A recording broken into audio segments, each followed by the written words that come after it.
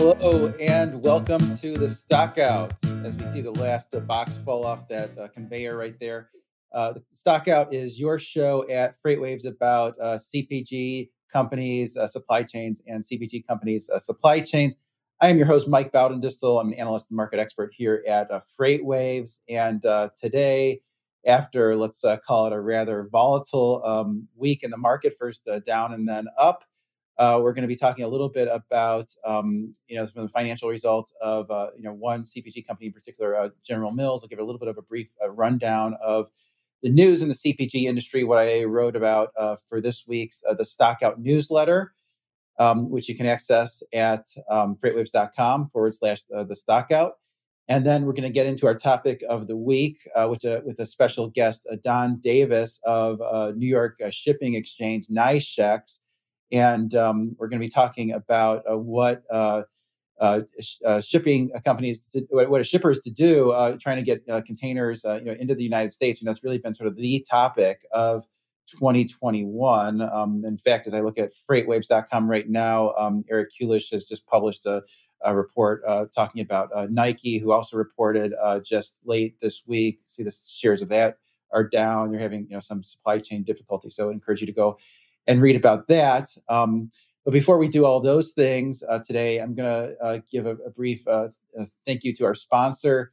Sponsor is NYSHEX. That's a New York Shipping Exchange. New York Shipping Exchange, or NYSHEX, is supporting the transformation of container shipping by solving inefficiencies associated with booking downfalls and shipment rollings. To learn more, visit nyshex.com. That's NYSHEX.com. We'll hear from NYSHEX in a minute. But first, just a brief rundown of the CPG news. And really, the CPG company that reported this week was General Mills. And General Mills on a different calendar year. So it's kind of a bellwether, a preview of what a lot of the CPG companies are going to be talking about here in October, when those that are on a calendar year will start reporting. And I thought the results were pretty encouraging, actually. General Mills actually beat the street consensus by about 10 cents, which was unusual because they had just pre-announced within the past couple of weeks. So usually you wouldn't expect that degree of variance after the company had already sort of discussed what the results are going to be before actually formally reporting the results. On the encouraging side, gross margin contraction was only, and I sort of have only in quotes, 150 basis points, which I think is less than a lot of people have feared. I mean, really sort of the big issue in the CPG industry, aside from all the supply chain constraints, has been inflation and things like ingredients, packaging, labor, contract manufacturing. All those things are working to pinch the margins of in the CPG industry. I think General Mills is handling that better than most with some efficiencies. Able to keep the margin compression, relatively, modest to 250 basis points without overly increasing their prices, although their prices are rising just along with sort of everything else. I think they said 3 to 4%. And then for the year, they're expecting organic sales to be down 1%, operating profit down about 2%, which those are much shallower declines than I think most people had anticipated for most of the big companies in the CPG industry, coming off of what was sort of a historic time frame, a year ago, when consumers went out, bought lots of groceries, bought lots of name brand items. They still seem to be buying those name brand items, still seem to be spending a tremendous amount of money. Also saw that Bank of America's credit card spending was up something like 18% year over year. So consumers are still really willing and able to spend a lot of money, even as they get out more and go to more restaurants in person. Don't really seem to be cutting back on some of the things that we thought maybe that spending would displace, like some of the name brand consumable items. So I think that's a positive thing for those in the CPG industry. And then quickly, just want to highlight some of the articles that I called out in this week's CPG newsletters. Interesting one from Food Dive, which is one that I think does a nice job with packaged food and various points in the supply chain. They talked about the pea protein as an alternative for animal based protein, which sort of made me think, well, how do I invest in in peas as a source of protein because some analysts are thinking that it's going to be like a 20 to 30% growth rate annually over the next several years, and that's possible because that's really had just been used in animal feed, really hadn't been used in human products. But there's such a big push right now to substitute animal-based proteins for food-based proteins and plant-based proteins. So interesting article there. Also talked about the issue with the white striping in the chicken. A lot of animal rights groups are trying to get have consumers think about the sort of white striping in chicken, which is basically means that chickens that are cooped up, aren't able to develop the muscle they typically would have. So it's sort of analogous to the free range eggs. Also looking at the more muscular chickens. And then there was an interesting article in the Wall Street Journal that I called out about a company called Loop, which is testing whether fast food consumers will actually, pay a deposit for returnable packaging and return that packaging to get their deposit back. Could be a potential way to really, help with the environmental footprint of food. They sort of say, well, if this works in fast food, they're going to start to roll this out in grocery items as well. So I thought those were kind of the most interesting, packaged news stories of the week. You want to be kept up to date on this, just feel free to sign up for the Stockout newsletter. Go to www.freightwaves.com/the Stockout, and you can sign up for that for free. So with that as a little bit of a rundown of the news, I'm going to like to bring on our guest this week, which is Don Davis. I'll introduce Don.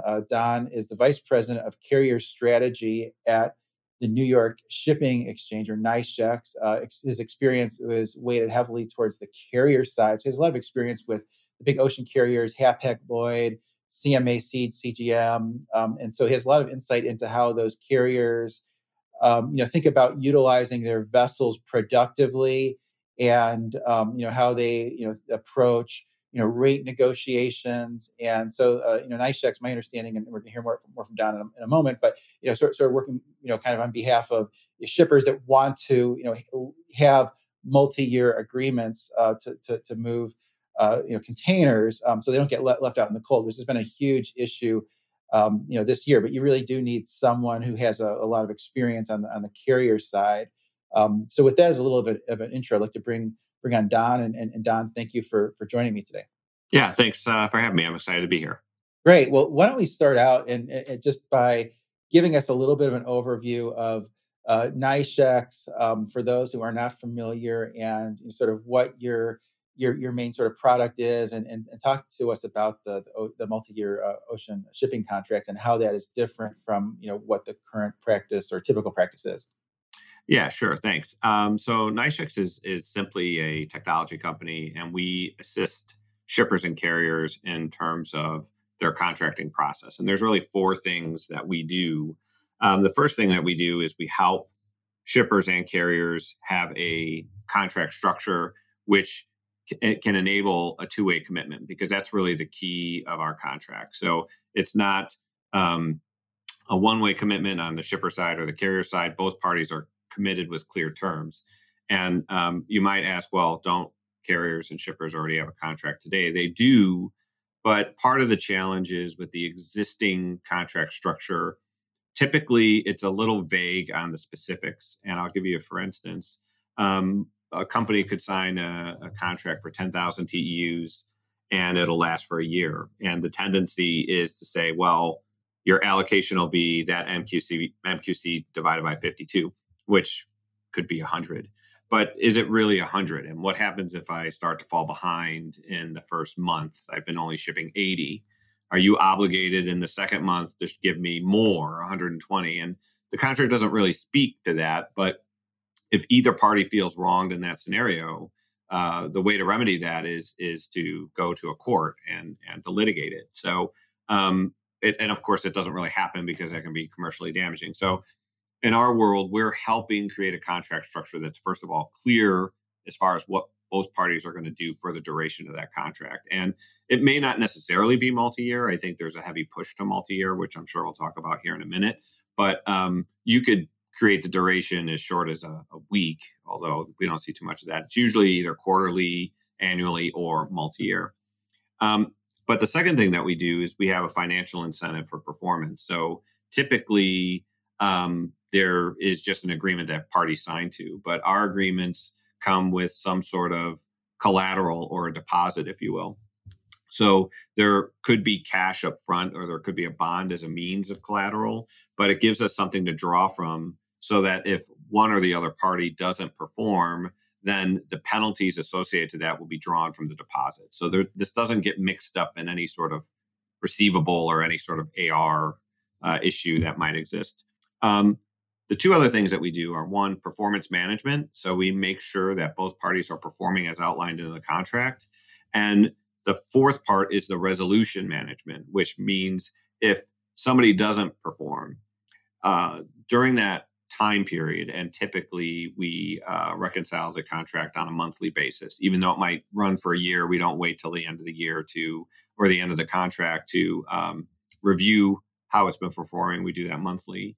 But that resolution is one where we're monitoring, okay, if there was a shortfall of performance, was it due to container availability? Was it due to the shipper not showing up? Was it due to the carrier canceling bookings? So all the while we're recording this information, we have data which comes in. We receive information from our shippers that they can provide us, but we review that at the end of the month and we say, okay, this or that was the reason for the shortfall, and then we notify both parties of our findings, and then if there's a penalty associated with that, then of course they would be imposed. But I would say that more often than not, we don't see penalties being sought out, because with the framework, the structure of the penalties, both parties typically perform in line with the contract terms. Okay, so that's interesting. So it sounds like you don't work, really on behalf of one side or the other. You're sort of, somewhat in between, who's neutral, who is almost like the referee. It's like, you're the one who decides. You're one party was wrong, or another party was wrong, almost like a mediator, arbitrator type thing. So they will put down a deposit, like an escrow, and that could go to the other party if you determine that one party was wrong. Am I understanding that right?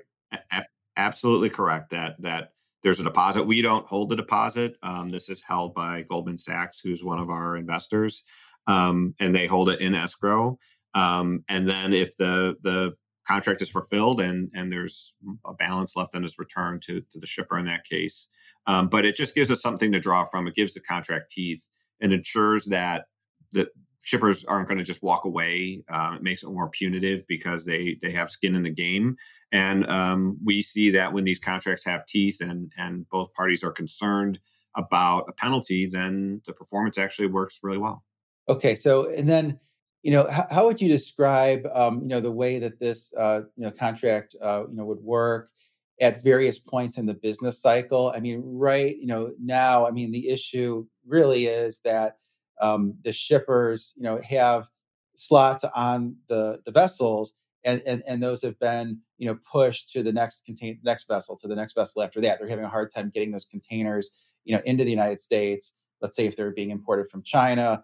What you were describing was almost the opposite, where the shipper was thinking about shipping 100 containers, but there was only demand for 80, and really sort of be the opposite situation. But how do you see the demand for these type of contracts changing throughout the business cycle? Well, let me just say that I think the industry is changing. There's a lot of, I mean, I've been in this industry a long time, not on the carrier side anymore, but 26 years on the carrier side. But the industry has really been slow to change, and it's almost made fun of because it always, people would say things like we're in the Stone Age and things like that. And I can understand why, because it just didn't feel like there was a lot of innovation.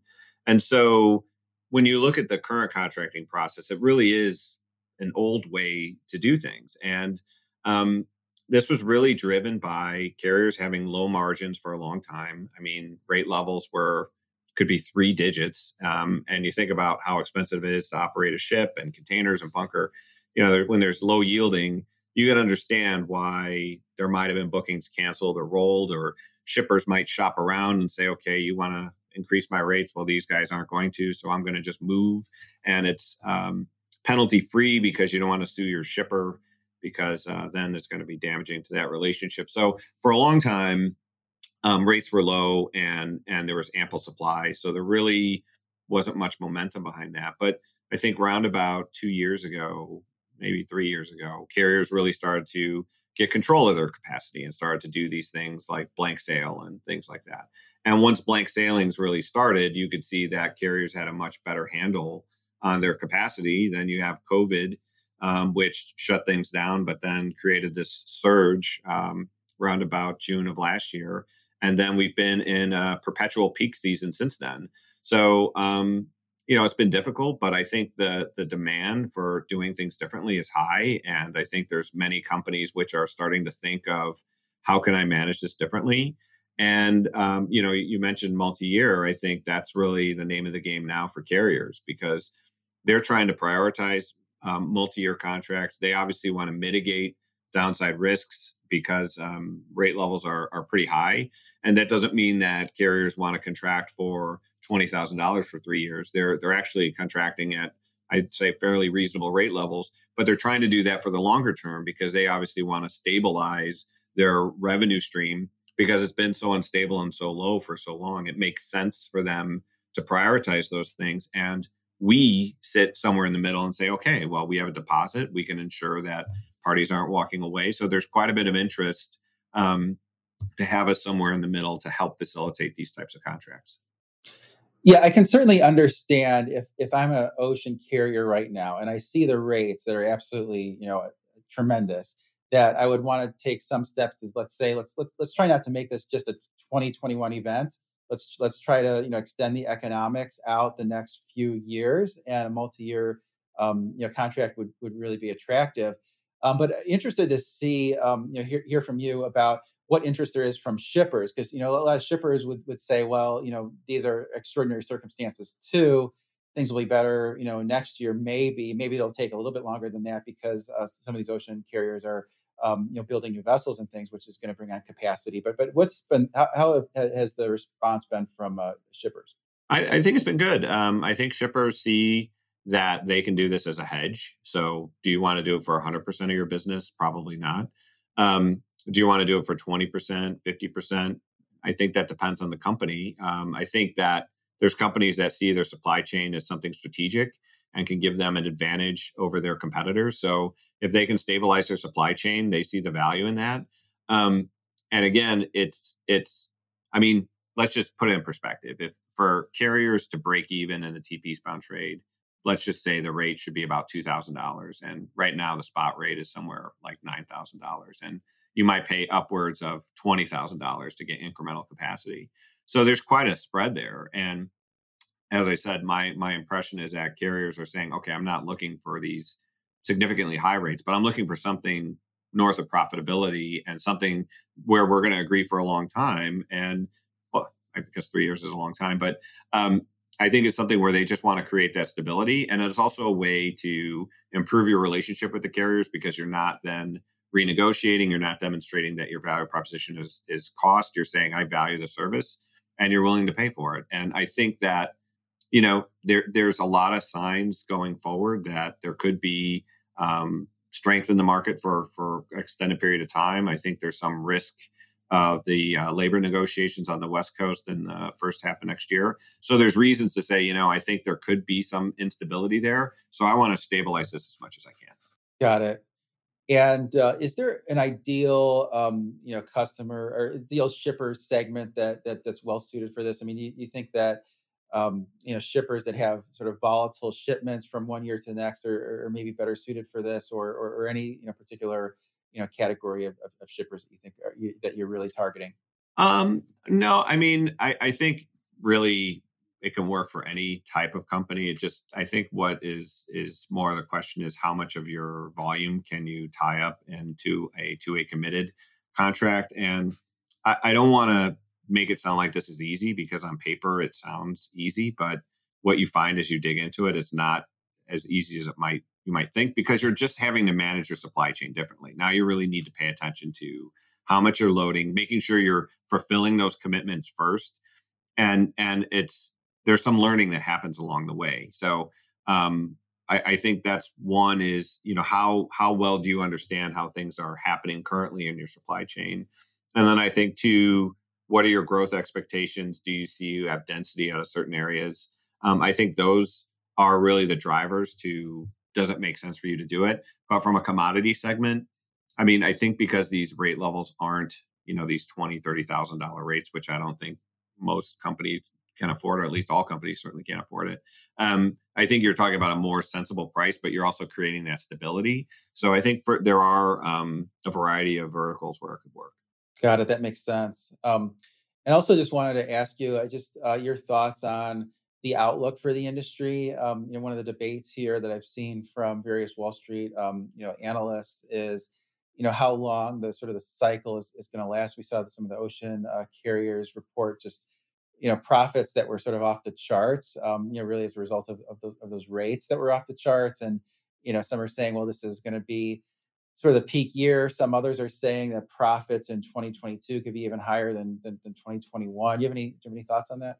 Uh, well, I'm not good at making predictions, but I guess a lot of people are wrong with predictions, so are meteorologists and things. But I would expect 2022 to be stronger than 2021 because you saw that the rate levels rose throughout the year. So I think if you see that some carriers are putting a cap on that. CMA has said we're not going to increase rates anymore. Hapag-Lloyd Me Too'd that. So we can see that the rates are leveling off. The carriers aren't interested to push that higher, but they're at a point now where they're higher than they were at any other point of the year. So if you take that as a basis and say I expect that trend to continue for next year, a full year of rate levels at the current point mean that the carriers will make more money, and I fully expect that things will continue to be strong going into next year. Some speculate that in 2023, that when some of the capacity starts to come on, that things will start to loosen up on the import side. I mean, that could happen. It's hard to say because you can't judge, how much scrapping is going to happen. What ships are going to be taken out of rotation? So there's some things which are hard to predict, but I think definitely for next year, it intends to be strong. Yeah, I'd have to agree with that. And also just want to ask you about, I mean, you mentioned the spot rate caps for CMA, CGM, and Hapag-Lloyd. Do you view that as being, something that the sort of the marketplace is telling you that things aren't getting any, incrementally tighter, or is it, some way for the ocean carriers to demonstrate that, that maybe the industry is not too concentrated now that you have most of the capacity being controlled by three, ocean alliances? Well, I think that there's quite a bit of shipper frustration over the rate levels, and you can understand why because they vaulted up to such a point that, I mean, I certainly never thought they'd be this high. Um, and I think carriers are saying, look, we're not trying to be excessive here. We're trying to put a stop to the rate levels that we're seeing. I mean, they're capped for duration too. It's conceivable they could go up again sometime next year, but I think it's just some signaling from the carriers that they're not going to keep pushing rates higher. And the people I talk to say, we want to honor our commitments, and that's really what we want to focus on. We don't want to keep entertaining these offers of higher rate levels. We want to focus on delivering what we've contracted. And my sense is that there's certain carriers that are really focused on that because they see the long term value and they understand that the market may change at some point. Well, I guess it will change at some point, and they want to demonstrate to their shippers that they're very realistic and pragmatic. Their results are sufficient for them, and that they want to focus on service delivery. Got it. That makes sense. Also wanted to ask you about some of these big freight forwarders, like an Expeditors, which it has access to a certain amount of capacity. Is sort of my understanding is this one way for a shipper to gain access to some of these slots on vessels would maybe deal with a company like an Expeditors that acts as an intermediary. Do you view companies like that as being targets for your contracts, or are your contracts more of an alternative to using a company like that? No, actually, we have the support of several large NVOs. I think for NVOs, it's helpful because first of all, they can commit with a carrier, and it gives them some strength in their sales because they can go to their shippers and say, "Hey, I have this commitment from a carrier, and it's effectively punitive if the other party doesn't deliver. And I think a lot of ways NBOs are like us in that they're in a two-sided network. They deal with carriers and shippers just like we do. So for them to say, well, I can offer something where I have a commitment from the carrier, because MBOs, I mean, they're having a hard time too, getting their full MQC. And again, it goes back to what I said earlier. The contract structures are written so that it's hard to determine who is at fault and what another party has to do to help the other party get up to their MQC. So I see us helping NBOs, and I think giving NBOs the opportunity to say, "Hey, I can commit with a shipper too," is powerful, and it creates value for the carrier, because I think a lot of times carriers view MBOs as transactional and they might hop around from different carriers. Hard to do in a tight market, but I find that we create quite a bit of value for the MBOs in terms of the two-way commitment, but also the visibility tool to be able to read from one sheet of music, if you will. Carriers look at allocation and performance differently. The type of information you find on their websites might be different than another one. Whereas when you go to our website, if you go to any carrier, the information is displayed in the same way. So it's much easier for NBOs to manage their allocation than logging on to 6 or 7 different websites. Great. That's really encouraging that you have the NVOs on board. Also, just wanted to ask you. I mean, one of the other big topics this year has been the container availability. I mean, there's basically you see a lot in the U.S. domestic data where there's lots of empty containers moving back to the West Coast. Those 40-foot containers moving back to the West Coast. There's also a lot more transloading from international containers into domestic containers, just because the international containers are in short supply and they want those containers back quickly for the head hauls. What's your outlook for container availability the next couple of years? Not good. I know carriers are definitely doing everything they can to get their hands on both capacity and containers, but specifically on containers, the challenge is that just all this congestion. I mean, I think there's 60 odd ships trying to get in the port of Long Beach. And the problem is that just ties up container availability when those ships can't discharge, unload, and be sent back or be reused for exports. It's creating a real problem for the carriers. And um, I see this as something that's unfortunately going to continue. I mean, we saw this over the past year that whether it was port congestion, whether it was a port closure due to COVID, it seemed like there was always something that was happening that was making the matter worse. And it creates just a further backlog, and these backlogs create congestion, and it just starts to feed on itself. And I think it's going to take some time for that to stabilize. So I expect it, unfortunately, to be difficult for the next year at least. And then hopefully by the second half of next year, it can really improve and stabilize. Got it. It sounds like it's going to that issue is going to be with us for some time. Unfortunately, we're about out of time. But how can folks reach out to you and Nice Checks? Yeah, sure. Well, you mentioned our website, so you can log on and www.nicechecks.com. You can also reach out to me. My email address is donald.davis@nicechecks.com. Happy to answer any questions or provide any insights that your listeners might need. Okay, perfect. And feel free to reach out to me at mbowdendistil@freightwaves.com. Next week, we'll have Vice President of Logistics from the Consumer Brands Association. So have another good discussion then. But with that, wish everyone a great weekend.